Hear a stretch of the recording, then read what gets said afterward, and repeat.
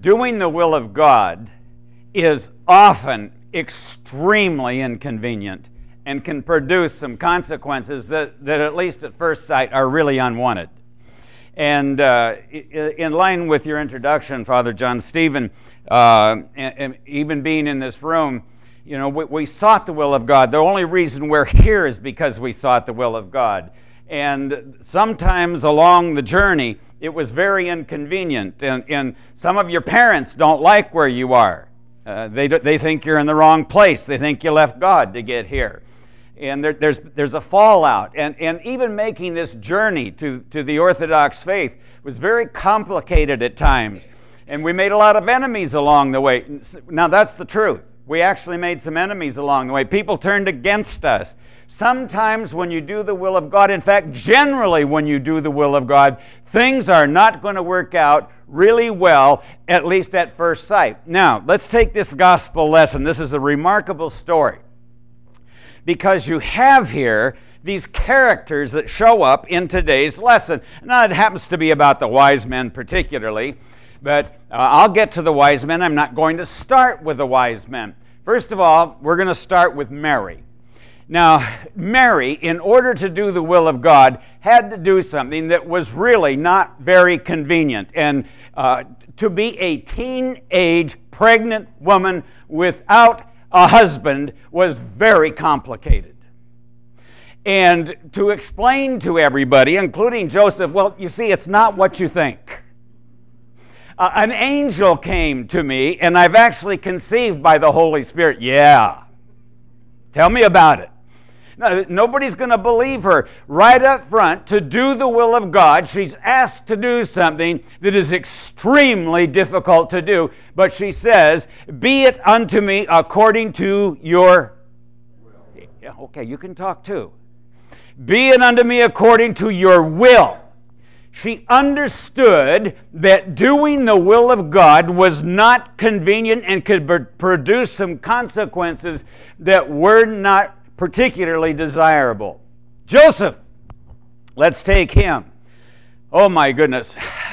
Joseph, I love the hymnody of our church about Joseph. We do not try to cover this over in the hymnody. I mean, if you were at the royal hours of Christmas, you have Joseph talking in the hymns.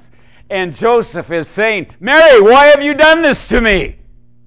Why have you deceived me? Why do I have to endure this? I'm going to have to put you away. I mean, he's talking to her in the hymns. I think that's exactly what he said.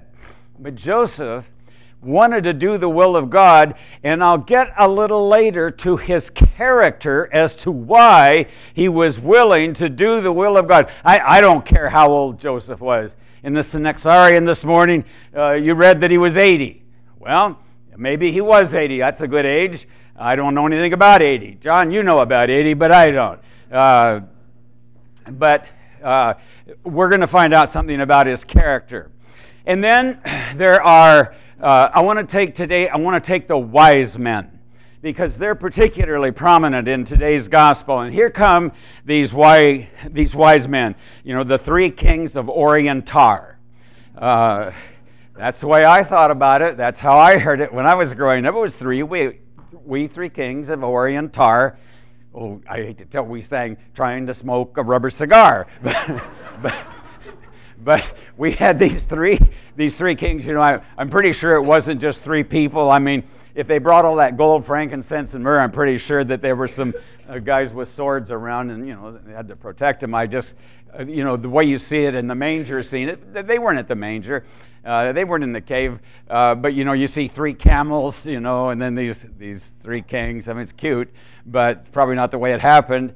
And they get there probably 2 years later. But the wise men, they come, and I am going to insist that the wise men were doing the will of God consciously. Joseph took Mary consciously. He knew he was doing the will of God when he took Mary, even though at first sight it appeared that she had deceived him and was unfaithful. The wise men. You know, this is one of the hard parts of the whole Christmas story for me. I'll tell you why. The wise men. Now, what were the wise men following, folks? You tell me. What were they following? Okay. Now, where did the star take them first? To Herod. That's where the star took them. Oh, that the star had not took them to Herod. The worst possible thing almost that could have happened. Is that not true? Because the reason this part of the story is so grievous to me, you know, I have no idea how many boy babies around Bethlehem were slaughtered. Some of the tradition tells us it was as high as 20,000 babies. I have no idea if it were that many. I do not know that. But I do know this. I understand somewhat why Rachel was weeping so. Rachel, she's Jacob's wife. She's been dead for centuries. Rachel is weeping. I think Rachel, perhaps even in the heavens, was reaching, or wherever she was at the time, because the resurrection had not yet occurred. But Rachel, her children, they were weeping. These mothers having their babies torn away from them. Oh, if the wise men would have just gone to Bethlehem first. But what were they doing? The will of God. By the way, do you know how Rachel gets consoled? Those mothers got every one of those little babies into the kingdom of God. What would a mother want more? Wouldn't you want anything more, moms, to have your children in the kingdom of God for eternity than anything else? Not even, they didn't even have to take the risk. They didn't have to raise them. They didn't have to have teenagers. They just got to have their children taken into the kingdom of God. Okay. So we have Mary, we have Joseph, we have the wise men, and we have people that are doing the will of God. Now, let's look at them again. Staying with the wise men for just a few moments. The wise men, they were just a bunch of party guys over somewhere in Persia, okay? You know, they were rich, and it was sort of a hobby them to do astronomy. And and one day, one of them, he was a little drunk, and he saw this star, and he said, "Hey, there's a star. Let's go follow it." No, that's not what happened. These wise men understood that they were going to see the King of the Jews. I don't know how they saw that. What you just heard a while ago, since you walked in this room, you heard that the star taught them. How does a star teach them? I don't know. That's what we sang. You get me a better explanation? Can you figure out a better way how they know that they had come to see the one who was born King of the Jews? And the one, their argument was so convincing. Not only was Herod convinced, but all Jerusalem with him. Enough to want to kill all those babies and go ahead and do it. To do the will of God can produce some incredibly difficult consequences. Would you not agree with me that a merciful God should have had more mercy on the mothers of Bethlehem? Well, I think he showed a great deal of mercy. He got all those babies into glory. I personally think that it was a grand day in glory when those babies were taken. I do. Do you know what we called those babies? Do you know what we call them? The first martyrs.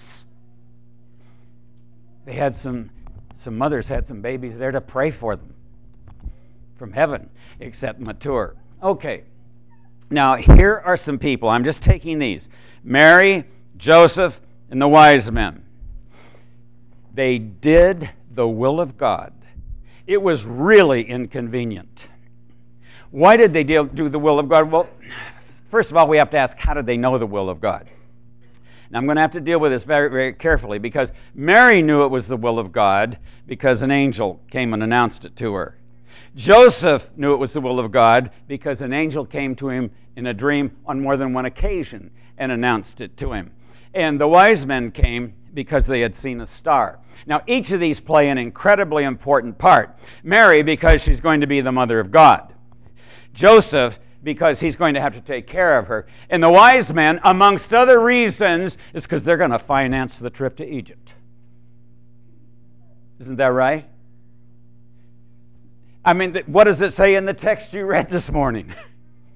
How are they going to make a living? How are we going to do this? How are we going to all of a sudden, get on a donkey and go to Egypt? Maybe take, you heard this morning that James, the Lord's brother, whose memory we're celebrating today, that he went with him. That he went to Egypt with him. How's this family going to live? How are these little foreigners going to live in the land of Egypt? Well, they're going to live on the gold and frankincense and myrrh. That's how they're going to live. Now, each of these people had an instrumental part to play. But the whole point of where I'm after in this homily is, what kind of people was it who heard the will of God and did it? And then a conclusion to that. First of all, Mary. Joseph says in the hymnody, I brought you from the temple, and you have betrayed me. You have deceived me. But that wasn't the case. She hadn't. Mary was a very pious, godly young woman, committed to living a godly life. That's what she was committed to. I remember one of the first inclinations I had that something was wrong in the world in which I was 40-some years ago is because the standard view of the Virgin Mary was this: she was just one more Jewish girl, and any one Jewish girl would have done. Not on your life. There was no other Jewish girl living at that time who was like her. No one. The angel wasn't joking when he said, Hail, thou that art highly favored among women. I knew at the time, that just can't be right. It can't be that just any Jewish girl would have done. This is an unusual young woman. She was committed to doing the will of God. She was pious. She was godly. And you said, well, it was because she was raised the way she was. Perhaps. Helps to get raised the right way. But she had a heart that was open to do the will of God. Can you imagine this? I love this. The thing I love most about Mary of all is, be it unto me according to your will. It's what I love the best. Not everybody will say that. Joseph. I know something about Joseph. I know what kind of a man he was. There's one word you can give me that will tell us all, what kind of a man Joseph was. It's a great clue to his whole character. Joseph was about his character. Joseph was a just man. Joseph was a just man. Don't you love to run into people in your life that are just? They're straight. They're fair. They have integrity. That's the kind of a man Joseph was. There may have been many other things about his character that were remarkable, but this one is remarked. He was a just man. Do you want to know the will of God? Men, do you want to know the will of God? Well, if you're not even going to start with being just, skip knowing the will of God. Why even play the game? If you're going to know the will of God, there's going to have to be something about your character. Mary was a godly, righteous woman. Joseph was a just man. The wise men, what do I know about them? Either they were insane to make that trip and follow a star, or they were men who had a consciousness. These are Gentiles, folks. These aren't people with a history of godliness. These aren't a people that knew about Abraham, Isaac, and Jacob. They somehow knew the God of Abraham, Isaac, and Jacob, but they didn't know Abraham, Isaac, and Jacob. They're foreigners. But what do we know about the wise men that give us a clue to their character? What did they do first when they met Jesus? They worshiped Him. We three kings of Orient are on our knees before a baby. How do you like that? Because they recognized, I don't know how great their recognition was. I don't think they probably understood this was the Almighty God, the everlasting Father, the Prince of Peace, born of the Father before all ages, born of the Virgin in time, God incarnate. I doubt if they understood that. But they were men with enough character that the first thing they did when they saw the king is they worshipped a human being who just happened to also be God. Now, what's my point? My point is, I think virtually everyone in this room wants to do the will of God. I don't think you'd even be here if you didn't want to do the will of God. Sometimes you don't do the will of God, isn't that right? Sometimes you do your own will. Sometimes you do somebody else's will. We don't always do the will of God. But if we're going to do the will of God, for the most part, people, we need to be the kind of people that are open to hearing the will of God. God didn't choose just any Jewish girl. God didn't choose just any Jewish man to be a Joseph. God didn't choose just any three Persians to bring the gold and frankincense and myrrh. He chose those who had a heart to know His will and to do it. As you made the introduction, Father John Stephen, I was thinking how many times in this room, how many times we heard a teaching that we followed so closely. We said, we are going to get to the church by seeing and hearing from God.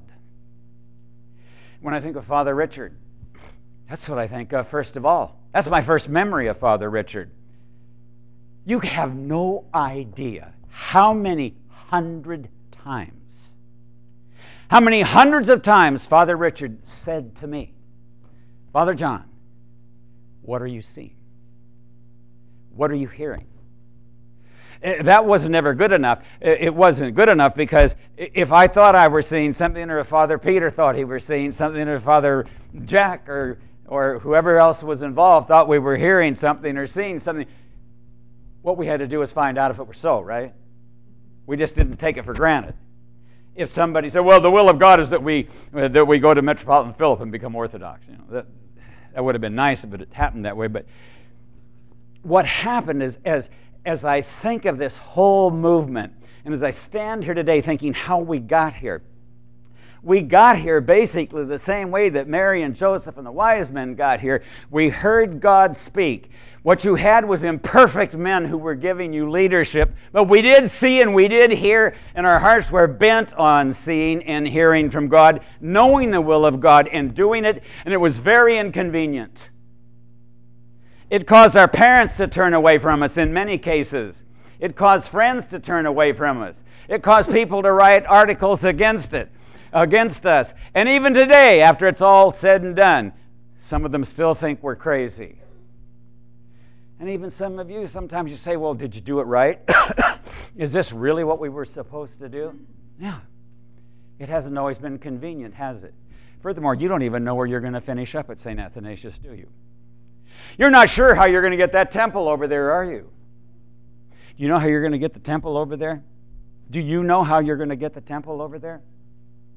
You're going to do the will of God. You're going to see, and you're going to hear, and you're going to do the will of God.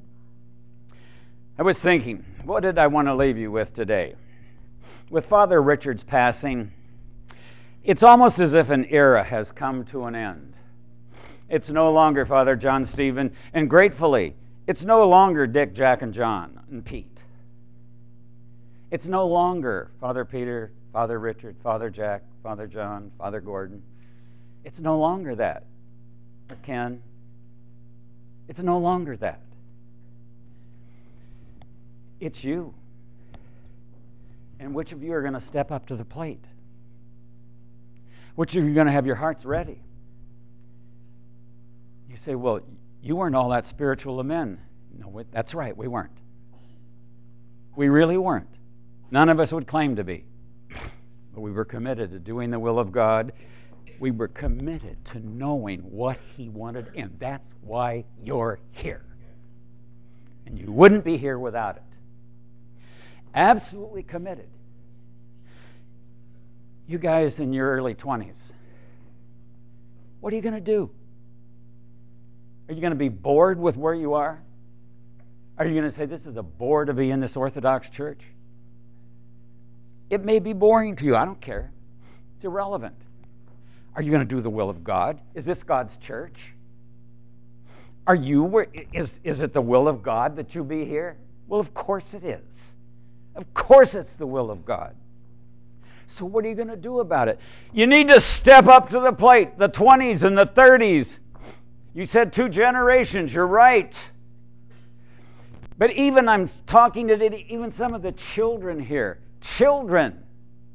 When did Mary, the Mother of God, begin her search, her conscious endeavor to please God? As a child.